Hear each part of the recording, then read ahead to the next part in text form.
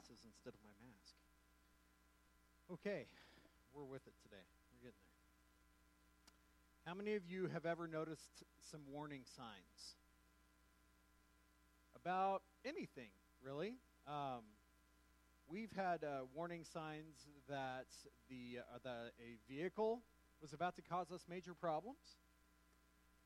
We've had warning signs that an appliance might cause you some problems. Some people might have that personal testimony of that this week. And that sign would be that you get a new washer and dryer, right, David and Kathy? So the signs that we see, sometimes we can see on time. Sometimes we might consider them seeing a little bit late. And I think about all the different things that are signs of things to come and what God's going to do. I'm encouraged today to see people back serving when they've had other things going on in their lives that they needed to get taken care of. They're back up here on stage serving this morning. 2 people that we hadn't seen do that in a while, and we are thankful to see how God is at work in all of those things. We have different seasons, and there's different warnings along the way that those things will happen. And it doesn't make them necessarily any easier to embrace, any easier to go through, or face those problems, but God warns us along the way. And you'll see a picture here. Last Sunday morning, we kind of went through this parallel passage in Matthew in Sunday school, and one of the guys in my Sunday school class goes, "Why is Jesus always talking about fig trees? What's the deal with fig trees?" So I kind of explained to him what the deal was with fig trees. We're going to get there today. But he uses that illustration quite a bit in our lives and in our story today. He uses that picture as a sign of things that are to come. And if you've been with us the last couple of weeks, we've been going through Matthew chapter 13, and I can tell you that some of the signs that I see here not so much have the picture of fear of the completion. I have a really confident faith that God's got this all figured out, okay? But the signs that we see in chapter 13 cause a lot of people to shake in their boots. And I'm going to try to share with you today, I think that's circumstantial. Because if you know Christ, these warning signs can be there, but we have nothing to fear. Because he is bringing the completion of his work of salvation. And so we're coming to the end today, and I can tell you that the signs I had along the way, it took me 2.5 years to get back into the Gospel of Mark, frankly, because of chapter 13. I was kind of shaking in my boots when it came to it, and I can tell you that in about 30 minutes, I'm going to be really glad we're through Mark chapter 13. And there may be more than one sermon's worth here.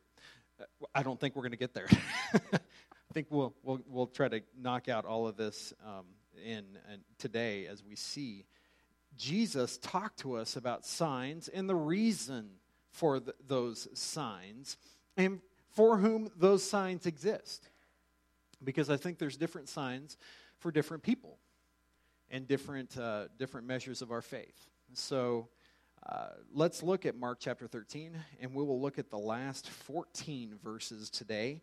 And I want to read all the way through them because I think that brings us a good picture of where we're going here. So I want to invite you to stand as we read verses 24 through 37, Mark chapter 13. But in those days, after that tribulation, the sun will be darkened, and the moon will not give its light, and the stars will be falling from heaven, and the powers in the heavens will be shaken. And they will see the Son of Man coming in clouds with great power and glory. And then he will send out the angels and gather his elect from the 4 winds, from the ends of the earth to the ends of heaven. From the fig tree, learn its lesson. As soon as its branch becomes tender and puts out its leaves, you know that summer is near.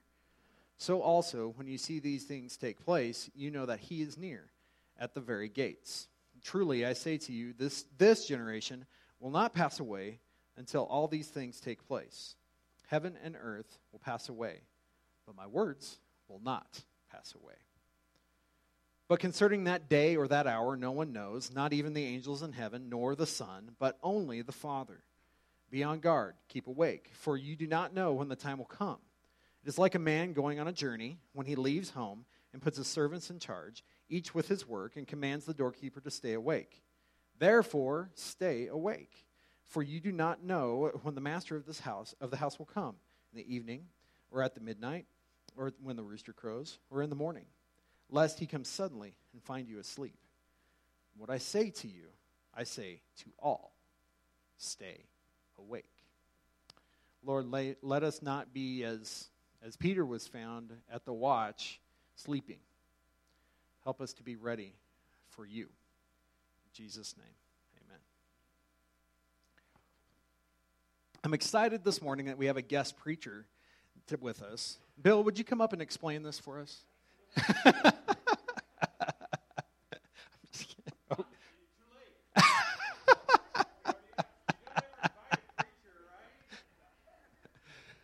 Oh, my goodness. Oh, man. You never know what you're going to get. Not to you, anyway. So, anyway, if you really want to, I'll let you roll. But no, I'll keep going. I have studied, so maybe it'll do us some good. I don't know.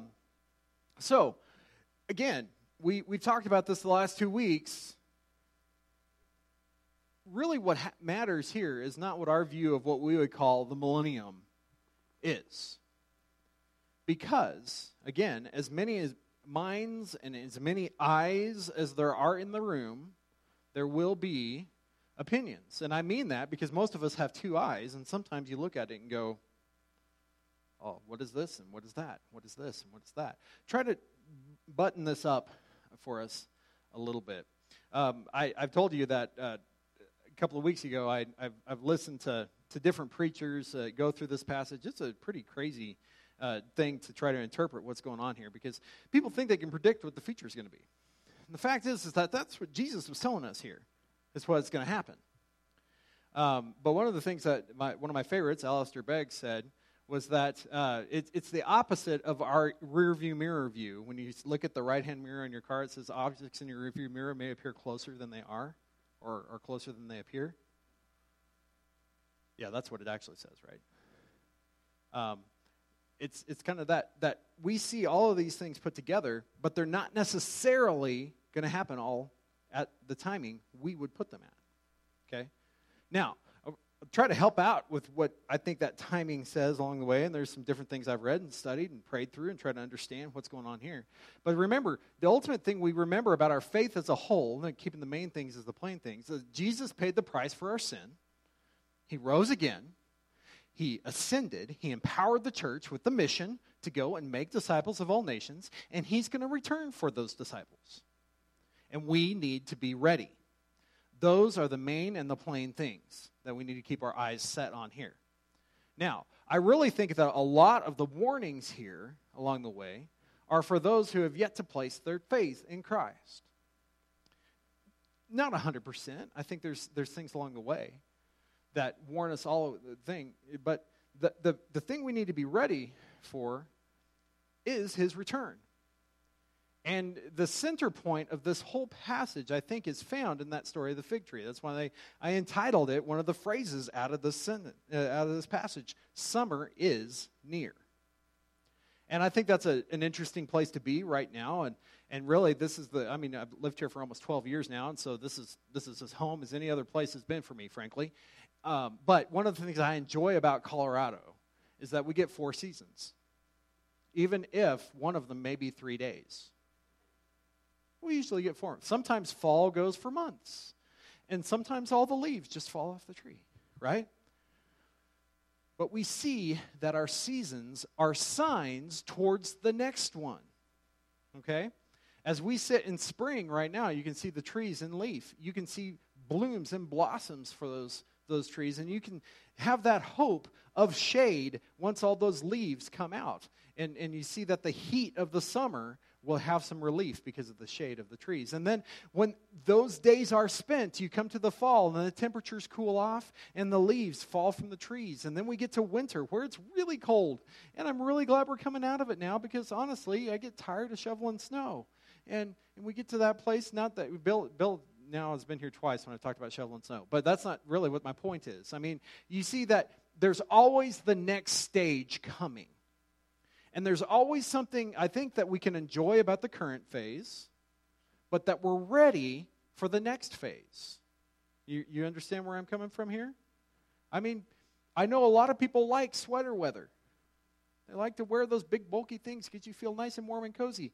But when you get into the middle of July, you're not going to see people who are in good health wearing those things because you're going to be sweating a lot. There's a time and a place for things. Here, we find that he starts talking about this tribulation thing. Now, one of the dangers and one of the challenges that we'll come to is that we tend to take a verse by itself and say, oh, that's the tribulation.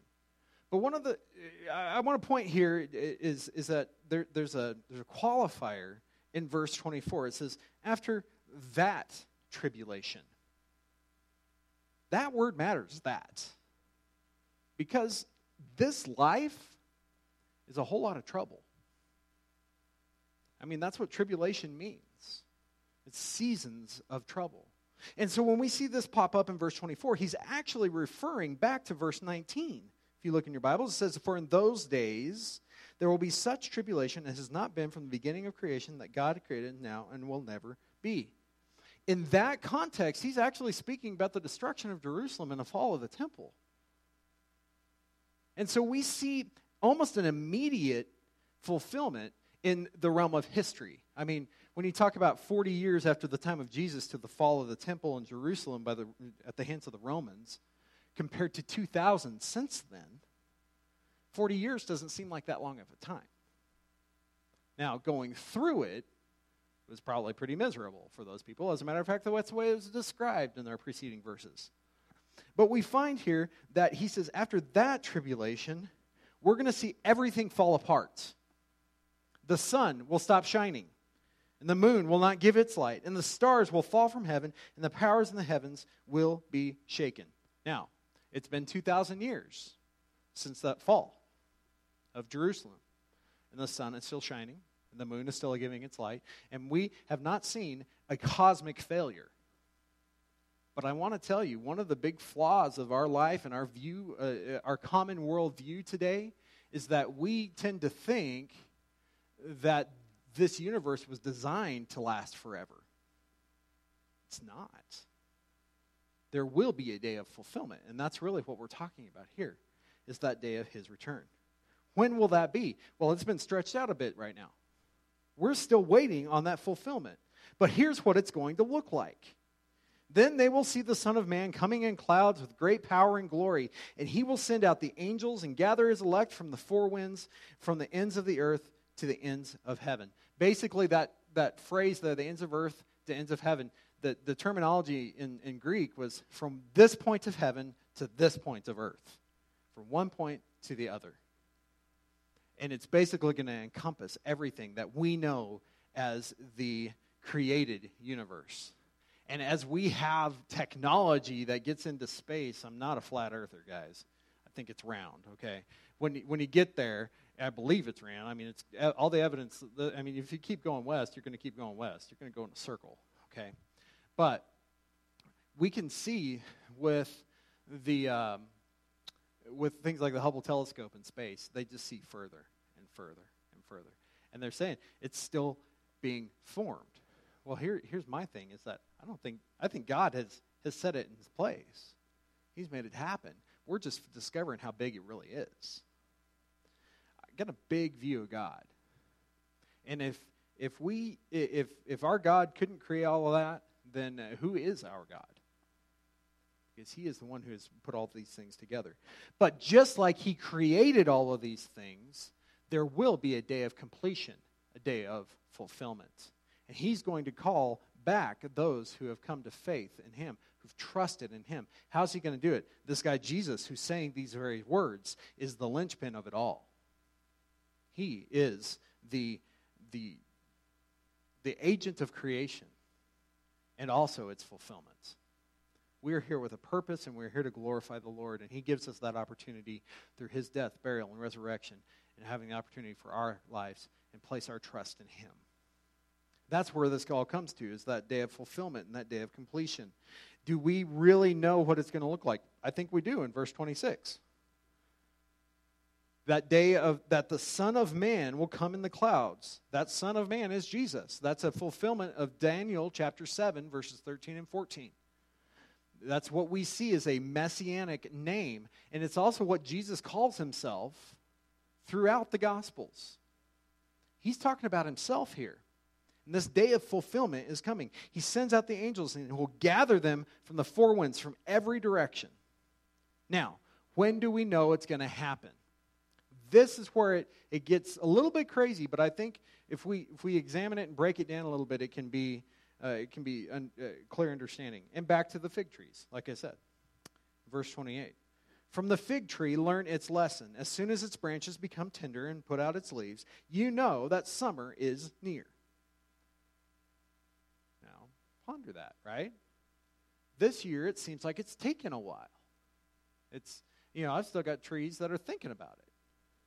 But we also have some other trees in town that have already got their blossoms and dropping their blossoms and getting their leaves. It just kind of depends.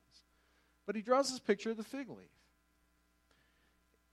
When the tree starts to bloom, starts to sprout its leaves, we know that the season is about to change. So now we are called to look to the Lord to know when that season of eternity is about to happen. All right, so also in verse 29, it says, when you see these things taking place, you know that he is near at the very gates. Truly I say to you, this generation will not pass away until all these things take place. Heaven and earth will pass away, but my words will not pass away. Now, a lot of people interpret this that he meant this for this generation that would hear the word, that wrote it down for us. But really, the context speaks more towards that this fulfillment of history will all happen within one generation. That it's not going to take a long time once it starts. And how long do we think a generation is? Well, in our culture, we've started calling them about 20 years. But biblically, as you look throughout it, it's about 40 years. How will that all work itself out? I'm not Jesus. But I know what's going to happen. Because he told us in those previous verses. He's coming. And this is what it's going to look like. And once it starts, it's not going to stop. We need to be on the watch, ready for those things to happen. And the fact is that we might think that this sign is that, and that sign is this, and all these things are working out to this place. But the fact is that we didn't write this down. God is the author of eternity. And it's his plan that we come back to. He says this is the way it's going to work out, and it's going to happen quickly when it happens. Whether it's pre, post, mid, standing on your leg. I don't know. I mean, you've got all these different interpretations from our human perspective. But when we come back to the perspective of the Scriptures, what we find is that God, to him, as we come back to those phrases, a year is 1,000 days. No. A year is 1,000, as a day is 1,000 years. That, I got really going well on that, didn't I? Come on, get together. But when we see a day is 1,000 years, there you go. I'm with it. All right. Did I tell you that about 11:55 I'll be through this passage? All right. God, eternity is not something that we can put our minds around. It would give you a headache, I promise you. Some of you, it makes you dizzy when you start thinking no beginning and no end. But God has this plan in place, and he is good. And one of the things that we find in his goodness is that he gives the opportunity to us to respond in love by our volition, by our choice. This generation, once it gets rolling, it's all going to happen quickly. Now, we think we want to interpret these things, and I think that's how we come into this place, is we say, what does this watch thing mean, to stay awake? It means that we don't understand it all. We need to keep our eyes on him to understand what he has in store for us. Just to affirm that, let's come to verse 32. But concerning that day or that hour, no one knows, not even the angels in heaven, nor the Son, but only the Father. So some people will try to argue that that means that Jesus was not omniscient. He didn't know everything. Well, earthly Jesus says he doesn't. And I probably think it's safer that way for him at that moment, right?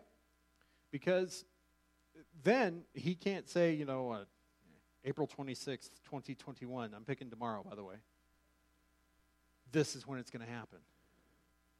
Because then everybody's just going to be sitting there and staring, doing nothing.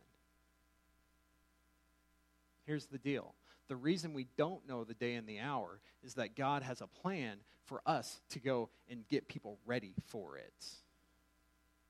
I think if we sit there and wait on the mountaintop, which has happened in history many, many times, to the shame of those who sit there and wait, all you do is you make a fool out of yourself, and you're not effective.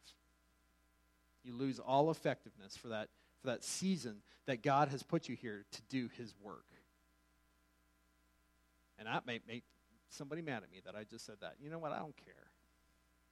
I think one of the biggest problems we have, and when we look at, and this is going to go into, I'm going on a rant here, but when we go into Revelation and you look at the 7 churches, I think the 21st century church, particularly 21st century Baptists, we have 2 problems: Ephesus and Laodicea.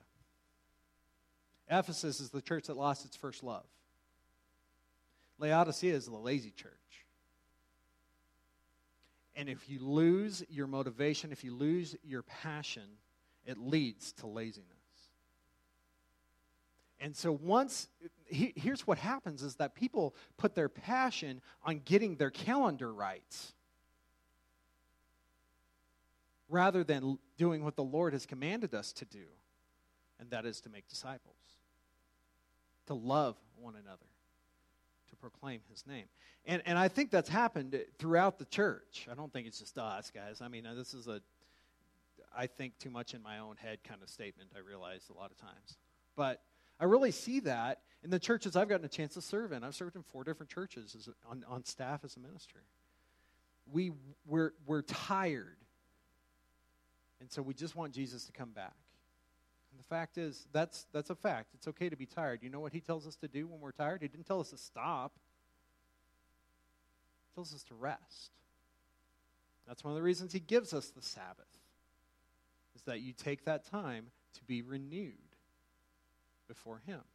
So if you're tired, it's okay to rest, because we're just human.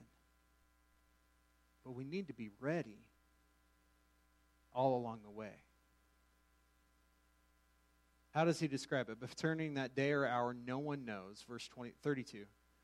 And the angels of heaven, nor the Son, but only the Father. I think Jesus knows that now when that day is coming. He's in heaven. Why wouldn't he know it? But he's saying, on earth, I'm not telling you. Be on guard. Keep awake.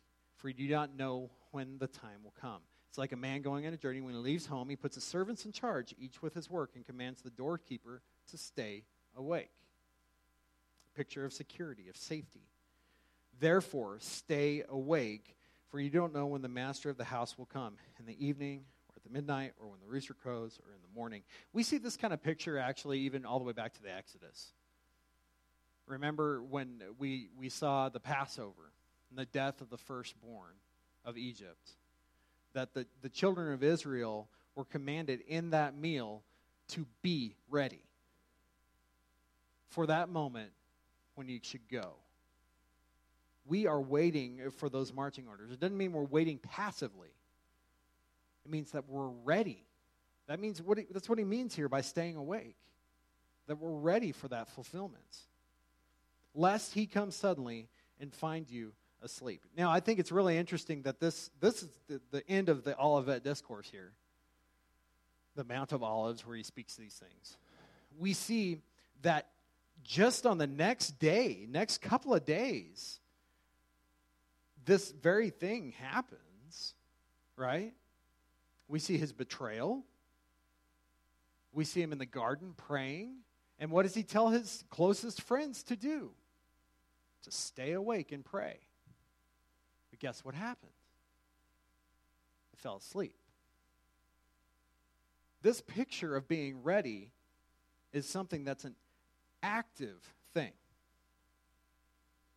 Yes, we rest in his presence and his fulfillment. But we need to be ready for what he is going to do. And the fact is if we still have breath in this body, he has something for us to do for him. To serve him. To proclaim the gospel for those around us. Don't know when that day or the hour of his return is coming. And I know if we look at verses 14 through 23, what we looked at last week, it's going to be kind of scary for some people. I don't know how all the timeline will totally work out until it's going to happen. But that's okay. Because Christ is King. He is Lord. We trust him. Because he is the one with that plan. So the fact is, we can plan out our calendars and this and that. We can see all these different signs, and we wonder if the summer is here. We should be ready for Christ's return. Absolutely. Summer is near. April 25th is a great day. Apparently, it's the perfect weather day, right? All you need is a light jacket. No, I'm just kidding. That's a movie quote, by the way. What's the perfect date? April 25th, because all you need is a light jacket. No, the day of the Lord's return is going to be the day of his fulfillment. When's that going to happen? When he says it does. When his sovereign reign on this heaven, this earth, is fulfilled. And it says then that this heaven and this earth will what? It'll pass away. We're going to get all things new. We're not going to have to deal with the garbage we deal with in this world anymore because it's going to be all new. It won't be garbage anymore. It'll be a land redeemed through the blood of Jesus Christ. The price has been paid. So I ask you now, the church, are you ready? Are we ready for the day of his return? And what is the instruction that we have been given from the scriptures? Stay awake. Doesn't mean you don't have a sleep schedule. It's a figurative term here. It's that we're ready. So I ask you today, are you? Are you ready for that day of his return? Because it's coming. That's what the promise is. And we see pieces of that fulfilled throughout this passage, actually. Chapter 13. When's it going to happen? When he says it does. When he brings it to fulfillment. You can pick a day, but you're only being prideful at that moment. We need to come to this place humbly, in a place of trusting what he wants us to do. And that is to make much of his name for his glory. I do not know what tomorrow will bring, but I know who holds it, and that is our Lord. Will you trust him today? Let's pray.